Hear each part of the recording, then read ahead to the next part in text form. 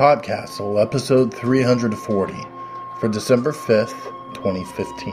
No, 2014. It's still 2014. Don't get ahead of myself. Your Figure Will Assume Beautiful Outlines by Claire Humphrey. Rated R contains violence, sports, alcohol, and burlesque. All the good things in life.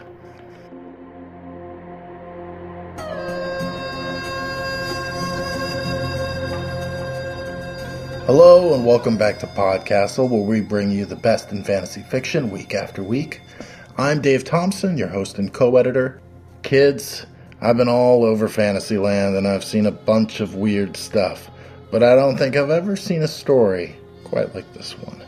You're in for a treat, my friends. This week we have a story set in a second world that is not Earth, and it's a story about an immigrant family in a new country wrapped up in a sport. Sports in general are not something you read about a lot in fantasy fiction. I mean, aside from, Ned Stark getting the family out for the annual hockey tournament up at Winterfell. Seriously, there's that one line in The Hobbit, and it's in the book, not just Peter Jackson's first movie, although pretty much everything is in Peter Jackson's first movie, right? But the one about golf, and that's always kind of pulled me out of the world just a little bit. Like, who exactly plays golf in Middle-earth? Do Aragorn and Frodo and Legolas and Gimli and all the others have a little golf tournament in Gondor right before the hobbits go back to the Shire? And you know Gandalf the Grey would always cheat to be able to get a hole in one. Gandalf the White, probably not, but Gandalf the Grey, yeah, he'd so do that. So, sports.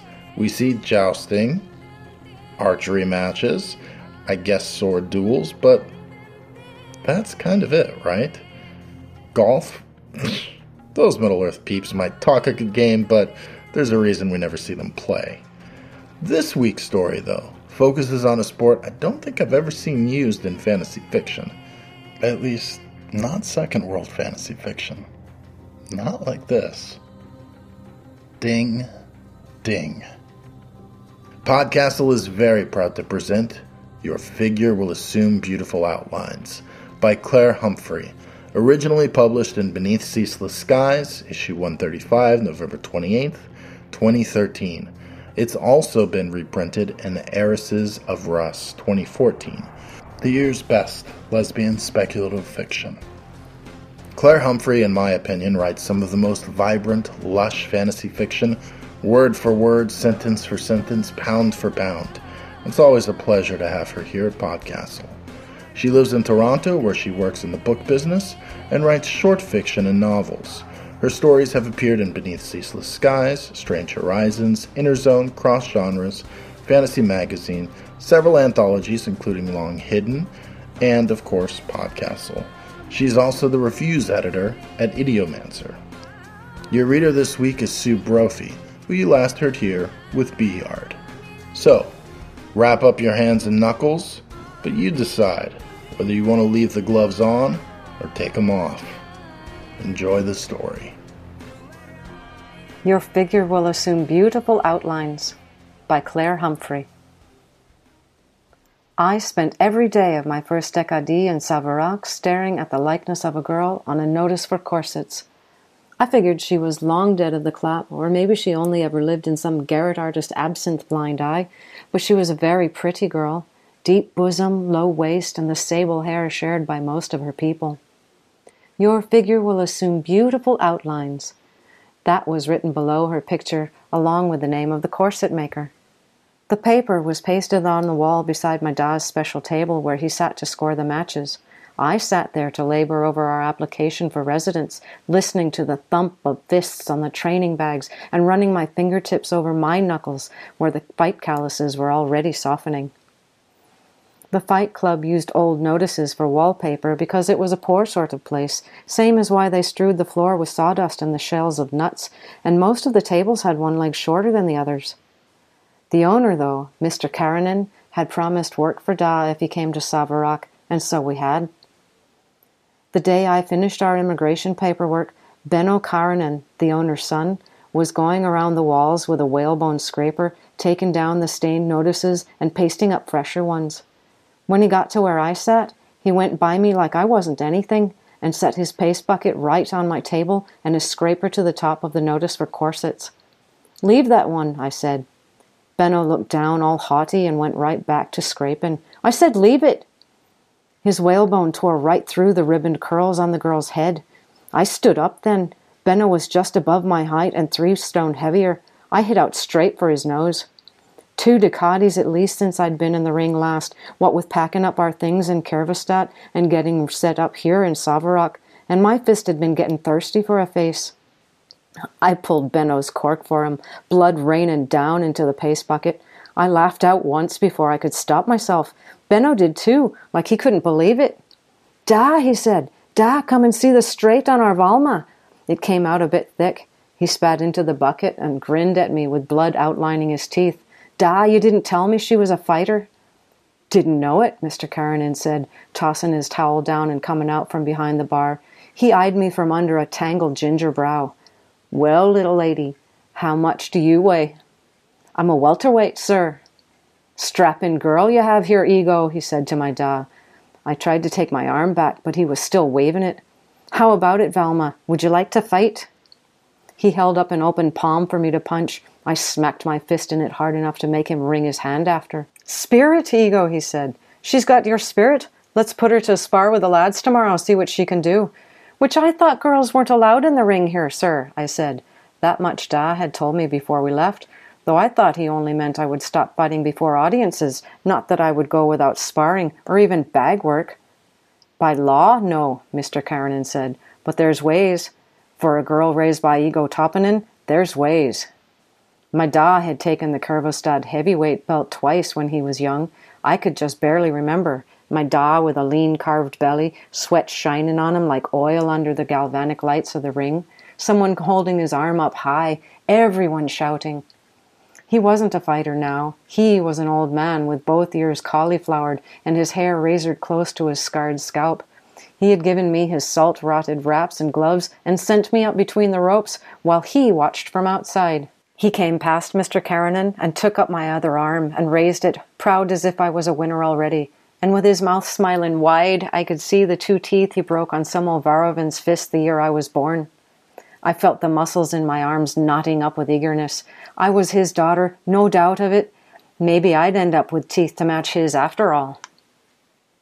"How'd you like a match next decade?" said Mr. Karanin. I'd been sparring with his lads since last plum day, my knuckles scuffing open and seeping into my wraps. My Da poured vinegar over them until they finally healed over into dark pink scars. "Yes, sir," I said, "which I'll do you and Da proud." "No doubt of it, Valma, no doubt of it. There's one thing, though, you see. The provosts, they won't allow lasses in the ring. There's lasses among the provosts, not that you can tell them for such without a hair on their heads. Why they can do magic but not fight, I don't know. But it's the provost's law to make and ours to live under. But I know just the fellow who will help."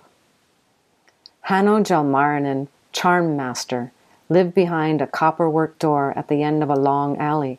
He measured me up and down with his little pale eyes and made me stand still for half an hour while he did mysteries about me, and then he went to his workbench and muttered over a bit of metal for a moment. 200 soldas it cost, Mr. Karanin, and I thought it was a vast sum indeed, but when I put on the charm, Mr. Karanin said it was excellent work. The charm was a fine copper ring to go about my littlest finger, flat enough that it would not be felt beneath my wraps, let alone my gloves. "Mind you never take it off," Mr. Karanin said, "and keep it secret. The provost had laws on everything." I did not feel any different with it on, but when I took it home and showed Benno, he stared and stared. "Shut your mouth, you downy idiot," I told him, only my voice came out a bit lower and cracked halfway. Benno didn't shut his mouth. I looked in the mirror we used for shadow boxing. "I look the same," I said, disappointed. Maybe my face was a bit more square, my neck thicker. I stood sideways and craned at myself. "No, you don't," Benno said. "What's so changed then?" But he only shook his head and punched me in the shoulder and told me to get my wraps. My first match fell on Matter Day in a basement club on the poorest street in the quarter. I fought Luko Vannon, who weighed 4 pounds less than me and had both eyes blacked from a previous fight. I blacked one of them for him all over again and laid him out at the end of the 3rd round. My own eyebrow was cut and blood spattered the front of my singlet, and the crowd roared for me, such as they were, a double handful of factory workers and a few all-day drinkers. For me! I had not heard the sound since leaving home, and it was as sweet to me as the taste of water washing the metal-sour spit from my mouth. I fought again a half-decade later, a fellow with hands like granite already, and heavy muscle twining over his shoulders above the torn neck of his singlet. I walked in thinking I was a fine, gritty fighter, and I walked out with my tooth stuck through my inner lip. I went straight home and found Benno behind the bar and spat out a mouthful of my own salty blood onto the sawdust at his feet. "Which you might have tried to hit me proper," I said, spraying a bit. He said, and wiped at his sleeve. "What are you on about?" "Pulling your punches when you spar with me," I said. "I never. You know I'm a lass. That fellow didn't, and he hit me twice as hard as you. Maybe he's just better. He's a welterweight, Benno. You're nearly a heavyweight. I've 4 pounds to go. I punched him in the ear as hard as I could." He swore and shook it off. "You want me to treat you like a lad?" And he floored me with a straight that broke my nose. I sat in the sawdust, hands cupped under my chin, Benno standing over me. "Your dad's had most of the training of you," he said, "and he's known you were a lass all your life." I don't know if Da heard, but the next time he was working my defense, he jabbed me right over my taped nose. While I tried to wipe the water from my eyes, he followed up with a couple of hooks that knocked me sideways into the ropes. I wanted to embrace him, but the bell hadn't gone yet, so I bounced up and under his guard and pummeled him in the ribs until it did. Benno and I waited until our fathers were busy with the night's fighters, and the usual fellow had arrived to tend bar. In the green room, Benno put on his Savaron greatcoat and gave me one of his jackets. I had my charm on, of course, and my hair queued like a man's. We took a few soldats from the tip jar. Benno filled his flask with the stuff his da kept on the bottom shelf, and we strolled over to Rue Prosper. The theatre had a front like a tart's bodice, all carmine velvet ruffles. Inside it was far too warm, and the lamp oil was scented laudanum sweet.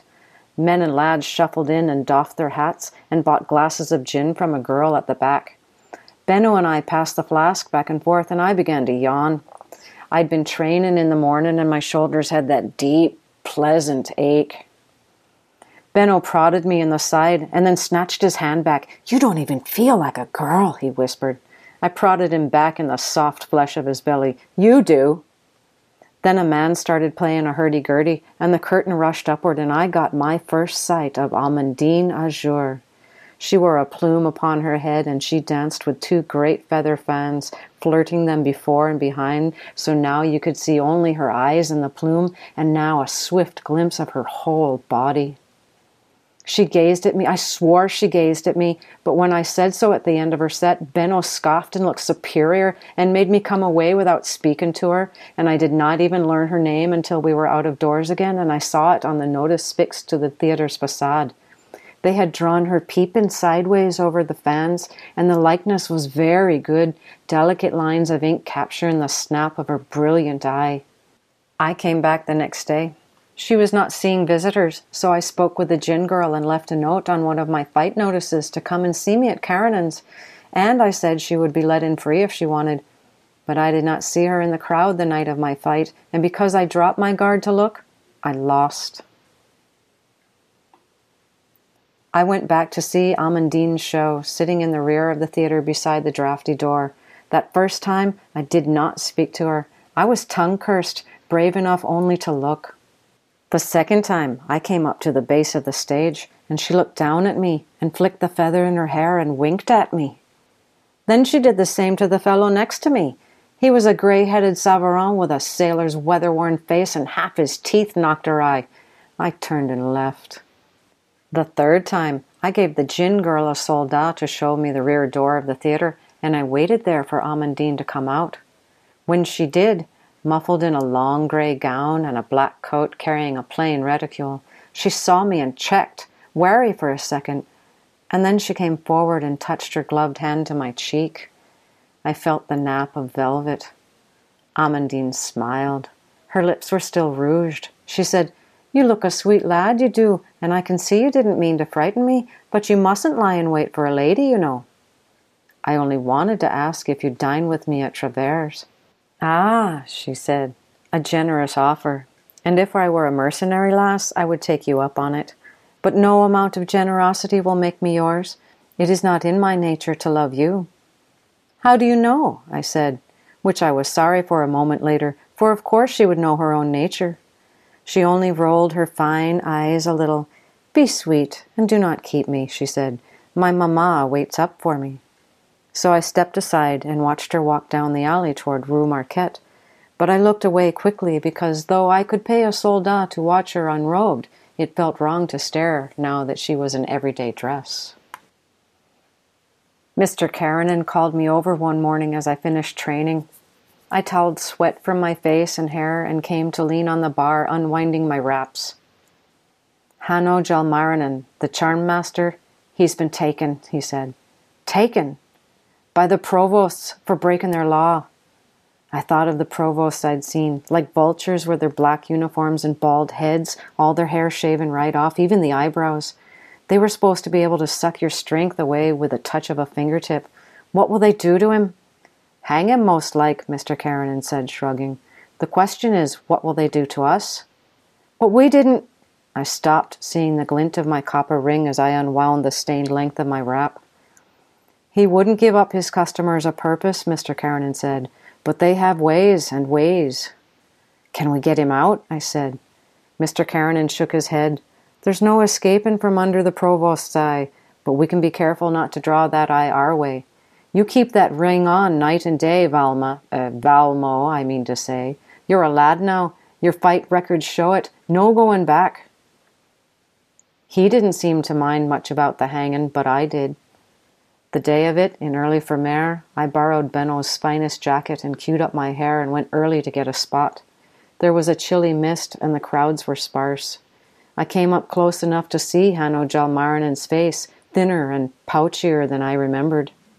His eyes found mine. I wasn't sure if he recognized me or if his own work called out to him somehow. He did not speak, but his mouth twisted to one side. Then they put the black hood over his head, and then the noose. I stayed for the drop, but once the crowd began clamoring for locks of the dead man's hair, they thought it lucky in Savarak. I turned away. A girl in the crowd saw me as I slipped by and caught at my sleeve. "Care to share some chestnuts?" I jerked my coat from her grasp, and I went to get drunk. I took a few dizzy wrong turns on my way back to the quarter and found myself standing before the notice. It was a different drawing now, but still Amandine's face, eyes alight with wonderful secrets. Her act was nearly over, but I paid my soldat, pushed right up to the front, and watched her from there, so close I could smell her hyssop scent. I laid my cheek against the scrollwork at the foot of the stage. My eyes were only a foot away from Amandine's slippers, emerald velvet. At the end of her dance, she slid one foot forward so that it nearly touched my lips. I did not move. Men applauded Amandine and threw soldats onto the stage, and the two gin girls began herding them out, and I kept still, only reaching my hand to trace where she had stepped. She came out from backstage after a while, when there were only a few drunkards lolling in their seats and me there entranced. She wore a dressing gown now, and plainer slippers that crossed the stage and stopped before me. "Someone's going to come in a moment and chuck you out," she said. I rolled my head to see her face, far up high and haloed by the chandelier. "Can you stay here until they do?" She laughed and extended her foot to nudge my shoulder. "No, lad, I'm trying to save you from a rough exit." "Not a lad," I said. "Oh," laughing harder. "You're a full-grown man, then?" "All the same." I let go of the scrollwork and groped around to pull off the copper ring. Amandine's face changed entirely.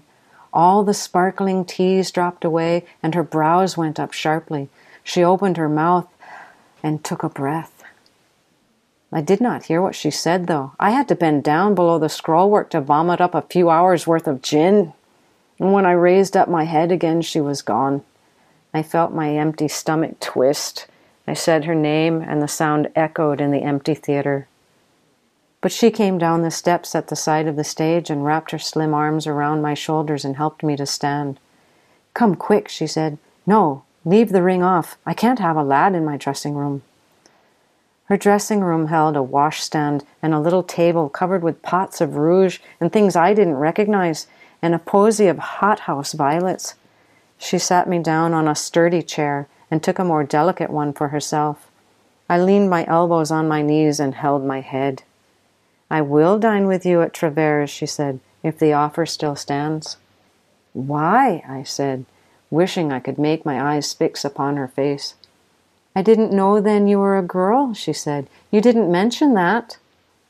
She reached out to push my hair from my face. Her fingernails were painted poison green. And that's all I know of the night. The morning I remember better, waking on the floor beside the chair, covered in Amandine's wrap. Tucked in my pocket, a note I could barely read, as it was in Savarin and Amandine's script was terrible. I got Benno to read me the note. It said Amandine would come and see me, and it asked me whether I liked myself better with the ring or without. "You took it off for her?" Benno said, brows up. "You know you're to wear it always." "I was drunk," I said. "It fell off while I was casting up my accounts." "Mind it doesn't happen again," Benno said. "The provosts are over strict about such things." "Over strict," I echoed, and thought of the sound of Hanno Jalmarinen's voice gurgling in his throat, stopped by the rope. I, Valmo Toppinen, took the quarter amateur welterweight belt on Ash Day at the end of Vatos. To do it, I beat 10 other lads in 3 days. Some of those fights were easy enough, some weren't, and one left me so done up, I vomited into the blood bucket as soon as the referee let go my hand, but that was the last one. I stood under the hot galvanic lights while a gentleman from the fight board buckled the belt about my waist, and I tried not to cast up my accounts again. An artist from the Daily Clarion scribbled my likeness and asked me how to spell my patronym, which I had to tell him I did not know what he meant. Mr. Karenin set him straight and shook hands with a great many people and accepted the winner's purse on my behalf. And then there was Da, smiling wide as wide, giving me water to rinse my mouth and pulling over my head a stained old jumper that had been his for the same purpose. And there was Amandine, and I forgot everyone else. She had brought me an armful of ivy leaves and hothouse lilies. I crushed them between us as I kissed her, lily pollen sticking to the trails of blood over my breastbone, her fingers winding in the sweaty queue of my hair. When I had washed up, I took a handful of soldats from my winner's purse and took Amandine to Travers as promised. The seats were high-backed booths with finials shaped like pineapples. The other patrons were artists and poets in extravagant hats. We had mussels and sopped up their broth with bread and drank dry white wine from the southern estates. My hands had swelled with all the work they'd been doing. The ring was chafing my finger, and I was tired of standing to piss. I went out to the privy a lad and came back a lass in the same clothing. Amandine smiled broad when she saw me and stood up to kiss me on both cheeks and then the mouth and poured me another glass of wine. I did not see if anyone else noticed because I had eyes for nothing but the flush of Amandine's cheeks and the way her hair was coming down on one side and the prim collar of her everyday frock brushing the corner of her jaw. I brought her back to my room that night, and we stayed awake until very late, trying to be quiet in the hush of the quarter's curfew. I wasn't at the club when the provost arrived. Benno was the one who had to let them in, and he said he forgot everything he knew, offered to pull them a pint even though they never take ale, nearly touched one of their hands when he set out their cups of water. They left behind a summons for me to come to the question room at the nearest watchtower. I couldn't read all of the summons, but I saw my name. I put my finger on the paper to hold it still while I spelled out the rest. Benno made a sound. Too late. The summons caught me right away. My hand left the paper and my feet began walking toward the door. "Grab my jacket," I called over my shoulder to Benno, but I couldn't stop walking. He had to walk along beside me and help put my arms in the sleeves because the summons wouldn't let me stop swinging them either. "I don't want to go by myself," I said. "Then you should have left the bloody paper alone, Velma. I can't leave the bar untended. I have to—" Go, I said. "Send my da if you can."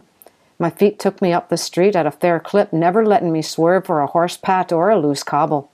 I arrived at the watchtower with a stubbed toe and a temper, and my feet marched me right up to a desk where a watch recruit wrote in a ledger, and my mouth said, "Valmo Toponym of Karenins, welterweight, reporting as summoned." Then the summons let go of my tongue, and I added, "Which you could have waited until I had my lunch." The recruit rolled his eyes and wrote laboriously. I stood. I tried to turn about and walk out, but apparently the magic was still on me to prevent that happening. After a few minutes, the recruit sighed loudly and stood up and beckoned me to follow. He took me into a room and sat me on a single chair facing a line of nicer chairs. 10 or 15 minutes wore by.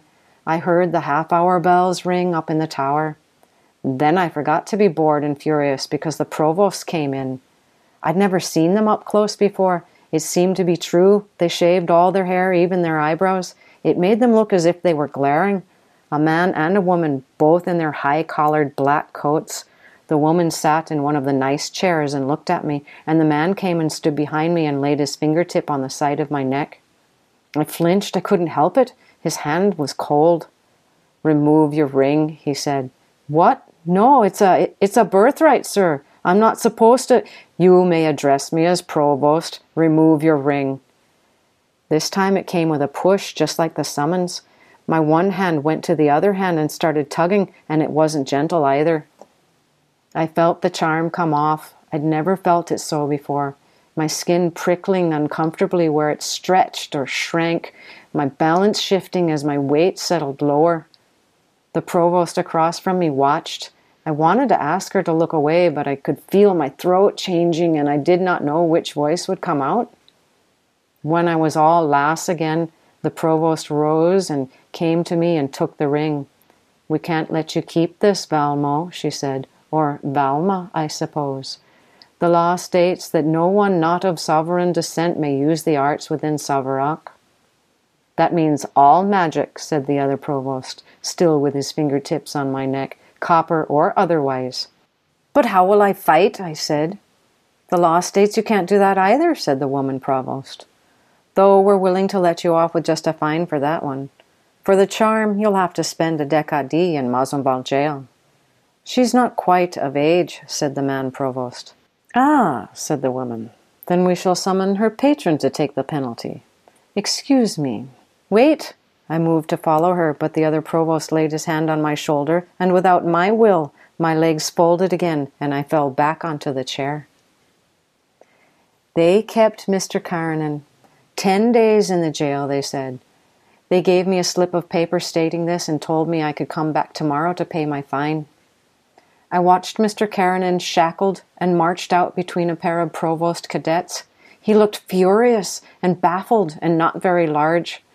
They led him out through a side gate and would not let me follow. When I took the paper back to Benno, he tried to tear it in half, but it was some kind of charmed paper and it held firm. "This is on you," he said, holding it up and fluttering it before my eyes. "This is all on you," and he struck my face. I did not fight him. I ran away. The theater was just opening. Carlette, the gin girl, gave me a bit of steak from her dinner to hold to my swelling cheek. She was used to me by then, so I did not think she would think it odd of me to show up bruised, but she must have noticed something different, for she said I could go through to Amandine's dressing room to wait. Amandine caught up with me at the backstage door, though.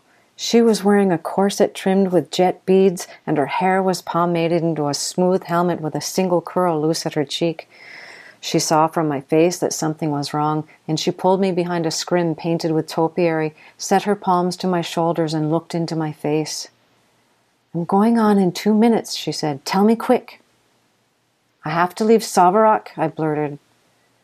She took a breath through parted lips, and her brow furrowed. "My patron's in jail, my charms confiscated, and I can't fight as a girl. Was that quick enough?" Amandine hushed me with a finger to my lips. "Wait. Wait for me, right here. Promise you'll wait."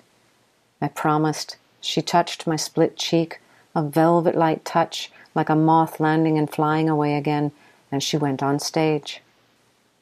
I watched her from there, from the wings, carpet bag at my feet. The music sounded tinny at this angle, muffled, but Amandine looked sharper and brighter than ever. Now and again her face was hidden from the audience by one of her great feather fans. She would turn her eyes to me, and I would move a little so she might see me in the shadows still waiting. The dance ended. She received her applause and collected her gifts, and soon as ever she could, she found me again behind the scrim painted with topiary. She embraced me, careless now of the paint on her face. "I will come with you," she whispered into my neck. "I will come with you wherever you go." So I kissed her and crumpled her pomaded hair in my hands and kissed her more. I spent the night on Amandine's mama's settee, and in the morning I went to the provost and used what was left of my winner's purse to pay the fine. I went back to Karenan's to find my Da. Benno shouted when he saw me and chased me out, but Da came running after me up the street, his fist closed tight around something. "Valma," he said, "Valma!" And he opened his fist and pressed into my hands one of the gilt rosettes off the quarter amateur welterweight belt. "Show this to my old sparring partner in Kurvastad," he said. "Tell him how you won it. He'll set you up." I threw my arms around him. He huffed out a labored breath. "You won't think of coming with me?" I said. "It will take Benno and me to keep the place running while Mr. Karenan's locked up," he said, and I knew he was thinking of the year he'd spent looking for work at home and the shame of it and the boredom. "But you," he said, "you need to go where you can fight." So I stowed the rosette in the innermost pocket of my jacket, kissed my Da's cheek, and went to meet Amandine. "Kurvastad," she said when I told her. "I hope they like sovereign burlesque girls." "I don't think they've ever seen one." I took the heavier of her cases, and we began walking together toward the quay. "Will they let you fight as a lad?" "Better. They'll let me fight as a lass," I said. "I did already, a little, before we left." Amandine's mouth pursed. Even without her crimson stage paint, her lips were dark and fresh-looking, and I wanted to kiss her, only she looked as if she was thinking about something serious. "I'll miss Valmo," she said, "if I never see him again." "I'll miss him too," I said, "but I don't have the charm." "Let's get another. There must be magicians in Kurvastad." "It will cost us," Amandine fluttered a violet-nailed hand like an ostrich fan. "I'm a very good dancer." I did stop and kiss her then. It wasn't until we began walking again that I realized we were crossing the square where Hanno Jalmarinen had been hanged. And I was sorry to leave my Da and my patron and even Benno, but I was not sorry to leave Savarak. Kurvastad, as it turned out, liked Savaran burlesque girls very much.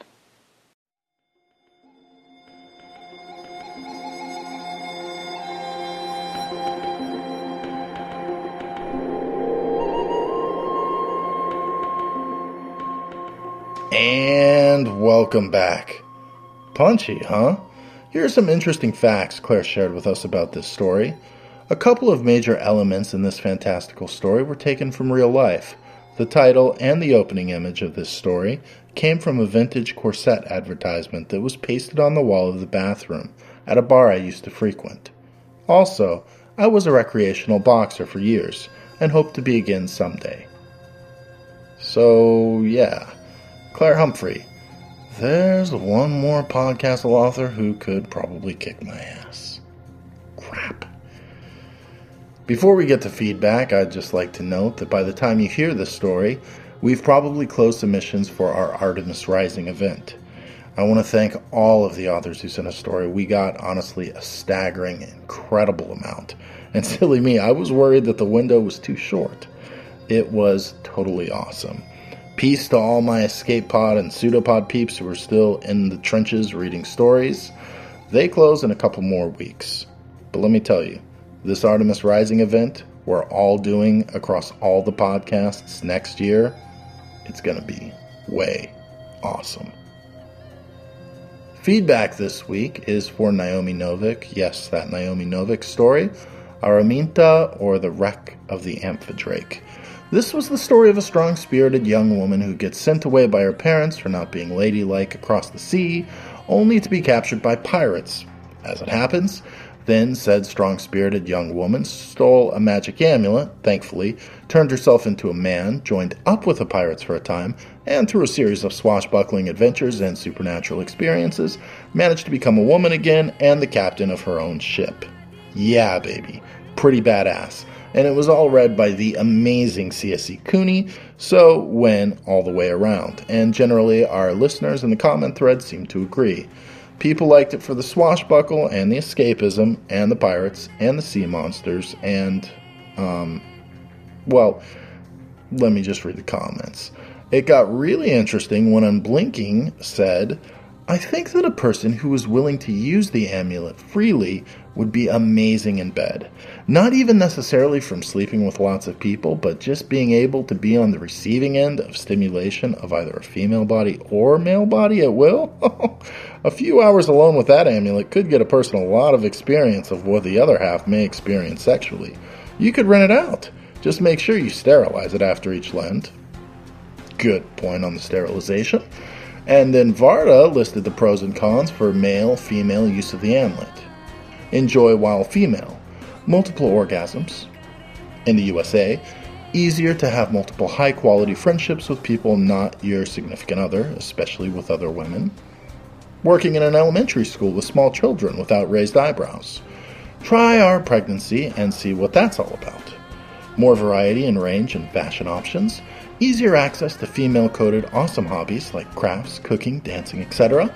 People generally find you more approachable. Enjoy while male. Quicker orgasms. Pockets. Grow a beard and have fun wearing it in different styles. Movember. Higher alcohol tolerance. Easier, simpler fashion choices, and you basically just need to shower to be presentable in public. Easier access to male-coded hobbies like automotive stuff, tech, computers, etc. People generally don't mess with you. Yeah. Wow. The only thing that I can think of that kind of competes as far as possible hotness goes is Benedict Cumberbatch talking about how devastating Sherlock would be in bed. Wow. What if somebody gave Benedict Cumberbatch a magical amulet? I'll be your Dr. Strange, Watson. Thankfully, we're way too classy to go down that route. And also, I'm way too classy and wise to even try to do a Benedict Cumberbatch impersonation. So there. If you wonder why I love our forum so much, well, this conversation is a pretty good indicator. Come on down, magic amulet, magic ring, whatever, to forum.escapeartist.net and let us know what you thought of this week's story, or any other. We'll see you there. And if you like what we're doing, please consider visiting PodCastle.org and making a donation. Your money pays our authors for their excellent work, so they don't have to depend on their girlfriend's burlesque dancing to make ends meet. You can slip 5, 10s, 100s in our loincloths anytime you like. Thanks. That was our show for this week. We do hope you enjoyed it. Next time, for reals, I think, Daniel Abraham's Balfour and Merriweather. I know I said that last week, but we've got Paul Jenkins coming back. It is a monster story, not just size. I mean, it's got a monster in it, and also size. And it's going to be awesome. So, don't miss out on that. Until then, I don't know about the rest of you, but our fists are seriously hungry for some faces. We'll see you next time. PodCastle is a production of Escape Artists Incorporated and is distributed on a Creative Commons Attribution Non-Commercial No Derivatives license. Share it, but don't change it or sell it. Our theme music is by Shiva in Exile. You can find them at magnatune.com. And if you like science fiction or horror, be sure to visit our sister podcasts, Escape Pod and Pseudopod. And if you enjoyed this episode, tell a friend, or post to your blog about it, or consider donating via the PayPal link on our site. Our closing quote is from Chuck Palahniuk, who wrote, "Only after disaster can we be resurrected. It's only after you've lost everything that you're free to do anything. Nothing is static. Everything is evolving. Everything is falling apart." Thank you so much for listening. We will see you next time. Buddhas of the past, present, and future, they are drunk with demonic delusions, an ocean of measureless qualities